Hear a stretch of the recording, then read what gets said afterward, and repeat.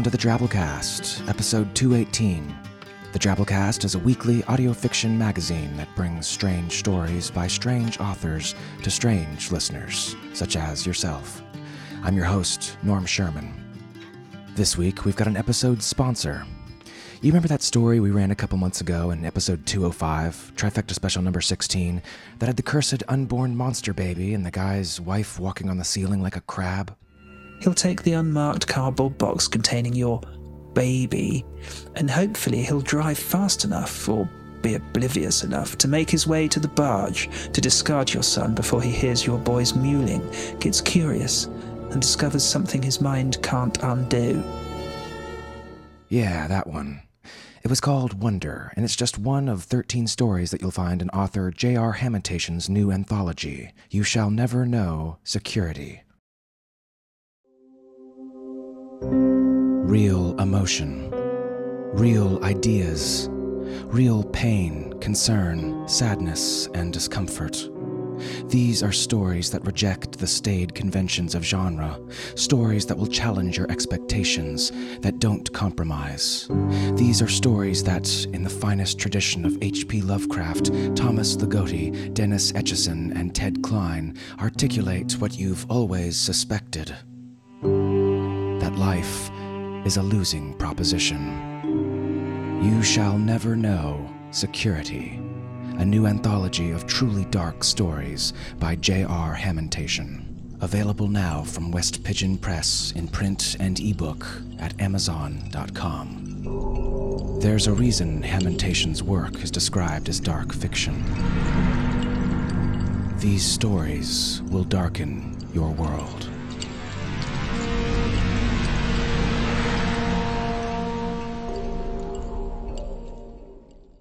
It's a must-buy for lovers of weird fiction.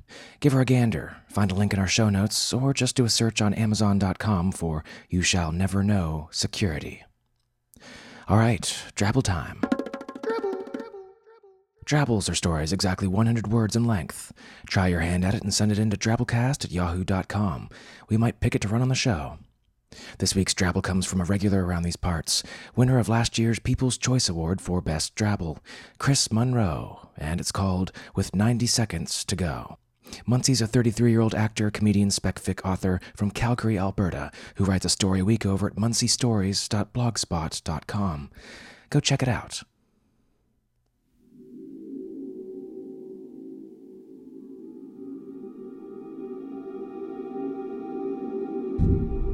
It's not the best time to realize you're one building over from your target, and still on the roof of the building to boot. I'd never jumped between rooftops, but the distance seemed doable. Tough, not impossible. I ran, leapt, and missed the opposite edge by inches, still thanking God for that fire escape. Slide down the escape's ladder, no time for steps, leap to the top of a dumpster, from the dumpster into the alley, and then sprint into the street. Put another $3 into the parkour meter, and then away again, back out into the city night.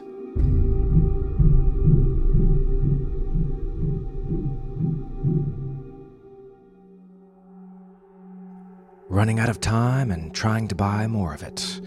That brings us to this week's feature story, Orange by Susan Forrest. Finalist for the 2009 Pre-Aurora Award in the short fiction category, Susan Forrest is a writer of science fiction, fantasy, and horror, and a member of the SFWA. Her stories have appeared in On Spec, Legacy Magazine, and Tesseract's 10, 11, and 14. Her young adult novel, The Dragon Prince, was awarded the Children's Circle Book Choice Award, and you can find a link to her and her work in our show notes. Helping out in the narration this week, we have R.E. Chambliss. Miss Chambliss is a writer and podcaster who lives in Northern California. Her highly rated podcast novel, Dreaming of Deliverance, can be found on iTunes and at audiobooks.com. To learn more about her writing, podcasting, and voice work, visit rechambliss.com.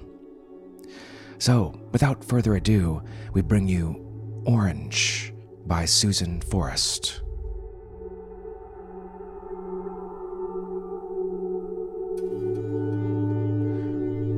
I take time-lapse photographs of an orange. The result is always the same. First, I remove the previous orange from the spike in front of the black velvet backdrop and replace it with a new orange. I set an incandescent spotlight out of frame as a light source. Johannesburg, South Africa, May 1st, 2:07, Greenwich Mean Time. At 4 o'clock in the morning, when the explosions were fewer and some dozed on the step, Space Corps' main door opened briefly. She and a couple of dozen others managed to squeeze in without being trampled before the door locked. She kept her feet beneath her in the rush for reception. By holding her elbows at her sides, she could still breathe when the crush formed again by the doors on the far side of the lobby. Someone behind her must have had a functioning ear radio, because he gasped and told a companion that London had fallen. London. Riots and looting as the city burned, and Rio yesterday, Saigon last week. Others around her must have overheard, because the throng surged forward in panic. She tried to work her way toward an open space near the wall. A fistfight broke out beside her. The wild-eyed boy to her right was knocked to the floor, and she almost fell onto the heap of bodies. Someone, a man, grabbed her hand and yanked her through the momentary gap the distraction had caused. She clung to his fingers as he pulled, her shoulder popping in pain. Small price to pay for survival. The surge pressed forward, but the man levered through the mass of bodies to get a hand behind her back. He elbowed someone's nose and propelled her ahead of him. Her jaw squashed into a shoulder as he reached around her waist and grasped the doorframe. Pulling himself against her, he thrust them both through the narrow opening into the tiny office with a wave of other people. "You!" He took charge of the others. "Close that door, now!" The handful who had made it into the sanctuary turned back on the fists and legs clawing to join them. Instead of helping them, he shoved her forward, crowding the clerk's desk. Uniformed security scrambled into position behind them, batons locked in place, forcing the throng back and barricading the door. Thumping, cries of desperation and panic thrummed through the walls. She whispered fervent thanks. Out there, bones crunched. Out there, the smaller ones, weaker ones, like her, were crushed underfoot. "Married?" the man demanded in her ear. She still hadn't got a good look at his face. "No." "Next!" The clerk's voice was metallic through the microphone. He processed another handful from behind the safety of his metal screen. "Not you!" A woman screamed as a uniformed man thrust her through a side door. "Tell them you're my wife." The man pushed something small and round and hard into her hand. "What's your name?" "Christina." She slipped the ring on her finger. "Mary. I've already filled out the forms. You're Mary Smith." "And you?" "Next!" Smith's hand shot forward, the papers thrust through the tiny slit in the clerk's screen. "Smith, John and Mary, newlyweds, no children. Pass." I look through the lens. The orange is round, with faint ridges in its waxy surface. It looks juicy, sweet. Its fragrance promises a world of nutrients, sugar, energy, minerals. A feast, a treasure. There is no hint of any spore on its surface. Yet the void around it is not empty. At this scale, motes in the air are invisible. Tel Aviv, Israel, May 1st, 2:23 GMT. Jacob shoved her forward, bruising her thigh against the desk, past the guard's rank armpit and through the glass turnstile. Miriam tumbled into a sudden space and quiet. The room seemed to exist in an eddy in time, a pastel green sanctuary untouched by the chaos of the world. Gentle, forgettable music washed over them. Shaded lamps from a lifetime ago shed soft pools of light on plastic chairs and laminate tables scattered with magazines. A plastic plant stood in the corner.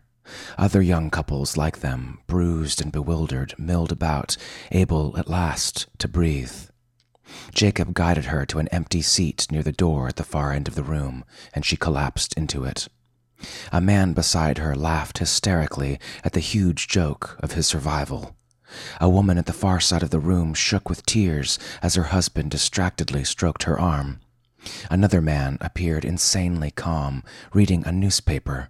Yesterday's, the headlines less apocalyptic, with his legs crossed while his wife stared into space. Jacob sat on the planter beside her, disheveled but outwardly quiet.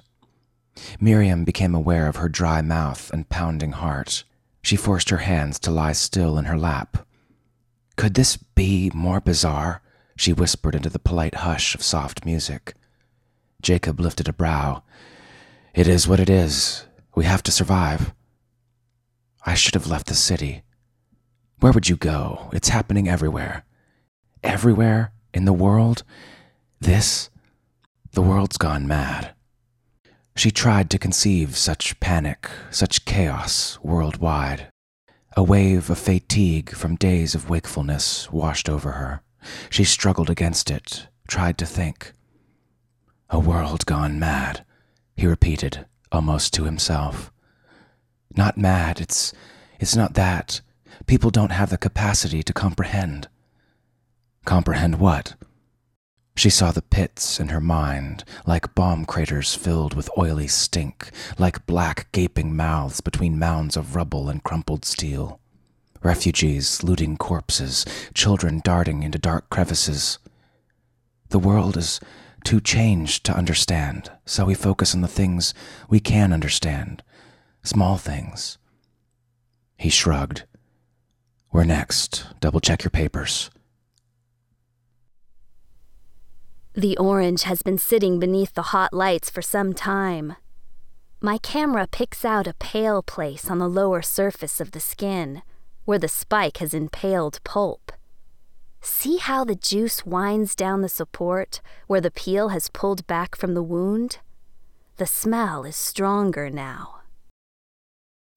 Beijing, People's Republic of China, 2:49 GMT. "You must sign all the forms," the official said. "Our corporation will not be held liable." "Christ," June whispered into Minxia's ear. "Liability. I told you the world's gone mad." "Any failure whatsoever. This includes but is not limited to human error, computer malfunction, loss of power for any reason." "Give us the forms, we'll sign," June said. "It must be informed consent," the man went on. "We cannot guarantee you will be woken from cryogenesis. I must emphasize." "Give us the forms," Minxia said. "I must make you aware that the pods will have no pre-programmed destinations. Just give us the bureaucrat held up his hand. "And with multiple launches, there is a possibility of in-flight collision on takeoff." "We'll sign any damn thing. Just give us the forms." A shriek of twisting metal rent the air, and the three looked out the window. The tower beside them canted, leaning dangerously towards them. A clicking thump, thump, thump brought Minxia's attention back to the desk. The official stamped all the forms, thrusting each page back to them. "Go down the hall to your left and follow the signs to the cryogenics lab. A doctor will meet you there. Next!"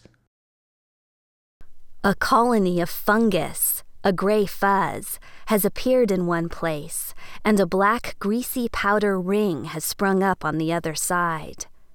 They look as though they would be soft to touch.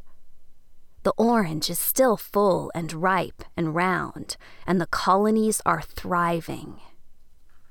St. Petersburg, Russia, May 1st, 3:04 a.m. GMT. A bank of windows lined one side of the corridor. Couples and scientists and clipboard-laden clerks ran in both directions, their faces the color of fear. A sub-auditory thud shuddered through the building, and the floor tilted at a perilous angle, sending them skidding into the windowed wall. "Is it an earthquake?" Through the glass, Milena could see an open pit 20 stories below her, asphalt crumbling around its edges. From this height, she could see sunrise breaking, blood red between the bones of skyscrapers through layers of poisoned air.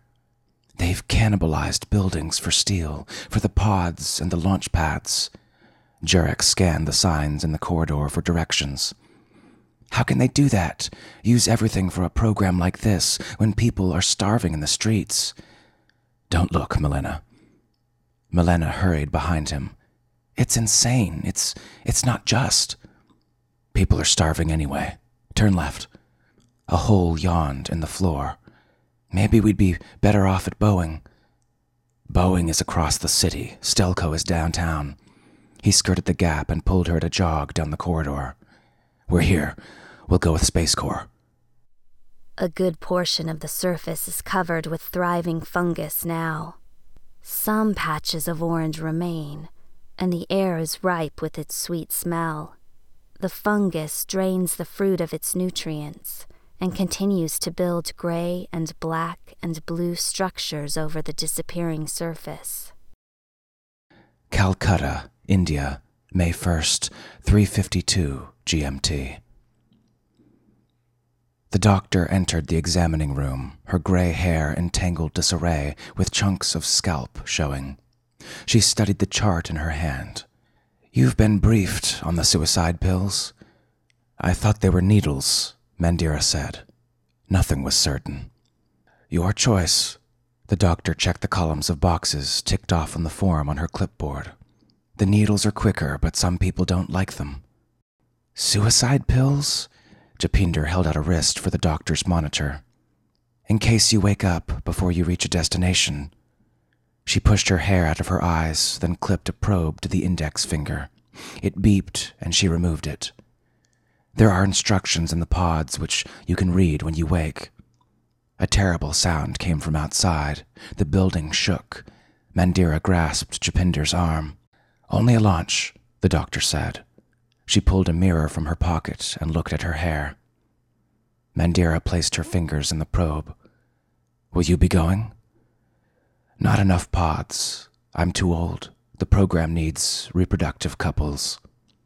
She found a comb and worried away at the tangles above her brow. What will you do?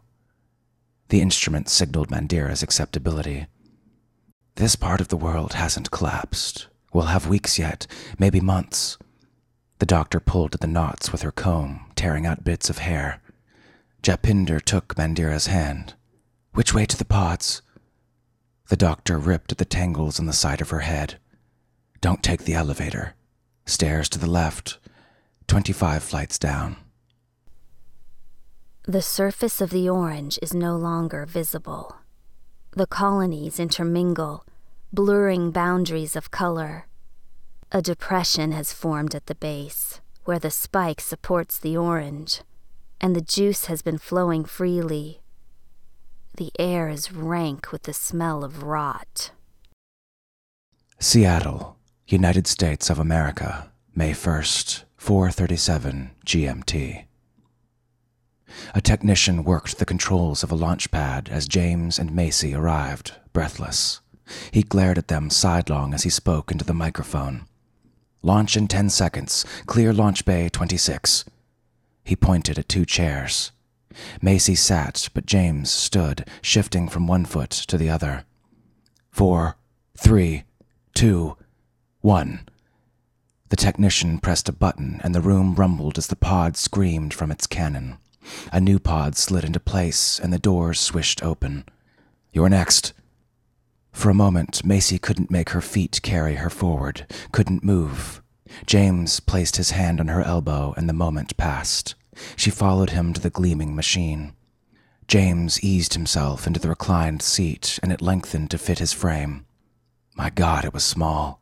To wake up in space. Come on, then, the technician said, peevishly. Macy, James said. She stepped into the pod, and her seat adjusted. The control panels are all labeled. The only one you need to know is this one, instruction VRs. You won't need them until you wake up. He checked the restraints, and Macy felt a rush of adrenaline. She had an overpowering urge to bolt from the box. Don't think, James said. She wasn't sure if he meant it for her or for himself. She gripped the handles to keep her nausea down. The suicide pills? The technician pointed to a compartment overhead. Easily accessible. We hope you won't need them. He gave them each a mask. The compartment is pressurized and oxygenated, but keep these handy just in case. The cryogenics equipment will take 3 minutes to put you to sleep, so I'm going to give you a light tranquilizer until it takes effect. He rubbed Macy's arm with an antiseptic and pricked her with a needle. She watched as he did the same to James, but before he finished, she felt her tension melt away. The pod doors closed. The orange, if it can be still called that, is no longer round. Cavities have appeared in several places, and now I can see that its model of color has become uniform, with black the predominant shade. I zoom in on long towers of spore stalks, which stretch questioningly toward the dark.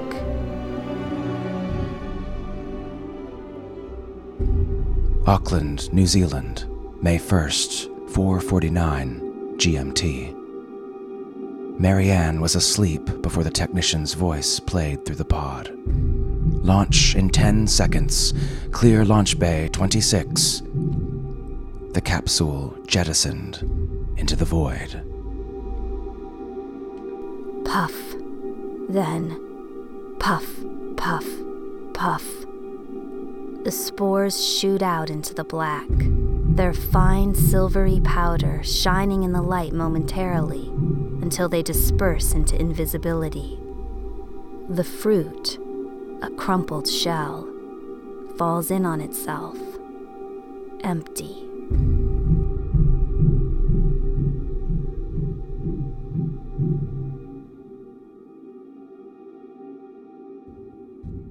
And that was our story. Hope you enjoyed. If you did, help us out. Chuck us a donation to support the show. It's easy. Just hit up Drabblecast.org and select any of our support options. We really appreciate it. All right, before we ship out this week, let's go to our 100-character story winner. This week we have JR with this in here. I simply forgot. There's no sunshine when she's gone, which is why it's hard to grow grass over this freshly turned soil. Aw, try writing one yourself. 100 characters, not counting spaces. Posted in the Drabblecast forums at drabblecast.org. All right, folks, that's our show. Remember, we use a Creative Commons Attribution Non-Commercial No Derivatives license, which means don't change or sell it, but feel free to share it all you like. Special thanks to our awesome episode artist this week, Rodolfo Arredondo.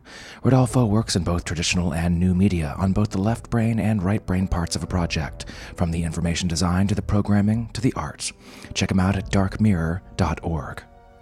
We'll see you next week, weirdos. Until then, this is Norm Sherman, reminding you to feed the parkour meter.